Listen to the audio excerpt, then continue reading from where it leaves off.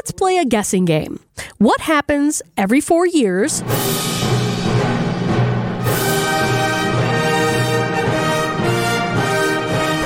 Ooh, good guess, but no. Here's another clue. What happens every 4 years and a certain percentage of the population is extra excited about? Oh, another good guess. Here's your last clue. It has to do with time. Give up?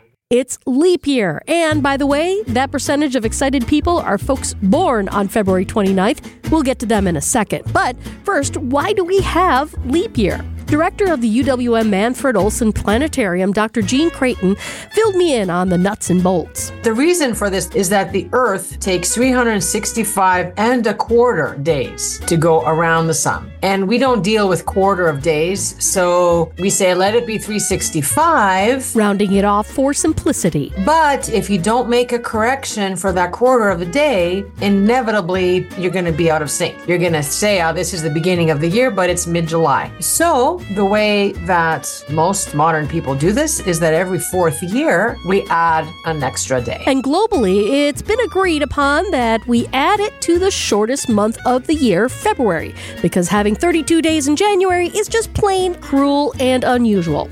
This isn't just let's follow tradition and let's just add a day every 4 years. It has consequences in our daily life that we just take for granted. We just assume that the time is going to be true everywhere. But if we don't all agree that we're going to add that moment now, then it doesn't work. Yeah, you know that phone in your pocket?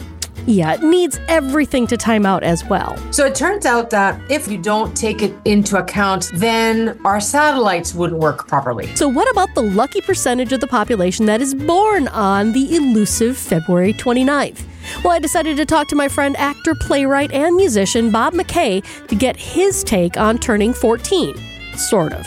Well, technically. It's funny, I often get the question, wow, you're a leap year person, so what do? How does that work? What day do you officially celebrate your birthday? Really, whatever day is most convenient on any given year. And then every fourth year when a real birthday happens, I just might go extra big with the celebration. And there's always this option. On a year when there's no birthday, you're going to invite a bunch of people over, right? And then we pass out party favor and hats and snacks and stuff, and we'd wait. But we treat it like New Year's Eve. We'd wait till that split second at midnight where my birthday is supposed to happen. And then everyone would point at me, laugh, and go home. Well, all kidding aside, the exact date might make a difference to some. According to Thomson Reuters legal directory, some states have determined that either February 28th or March 1st as being the legal date that a person turns, for example, 18 or 21. Incidentally, in Wisconsin, it's March 1st.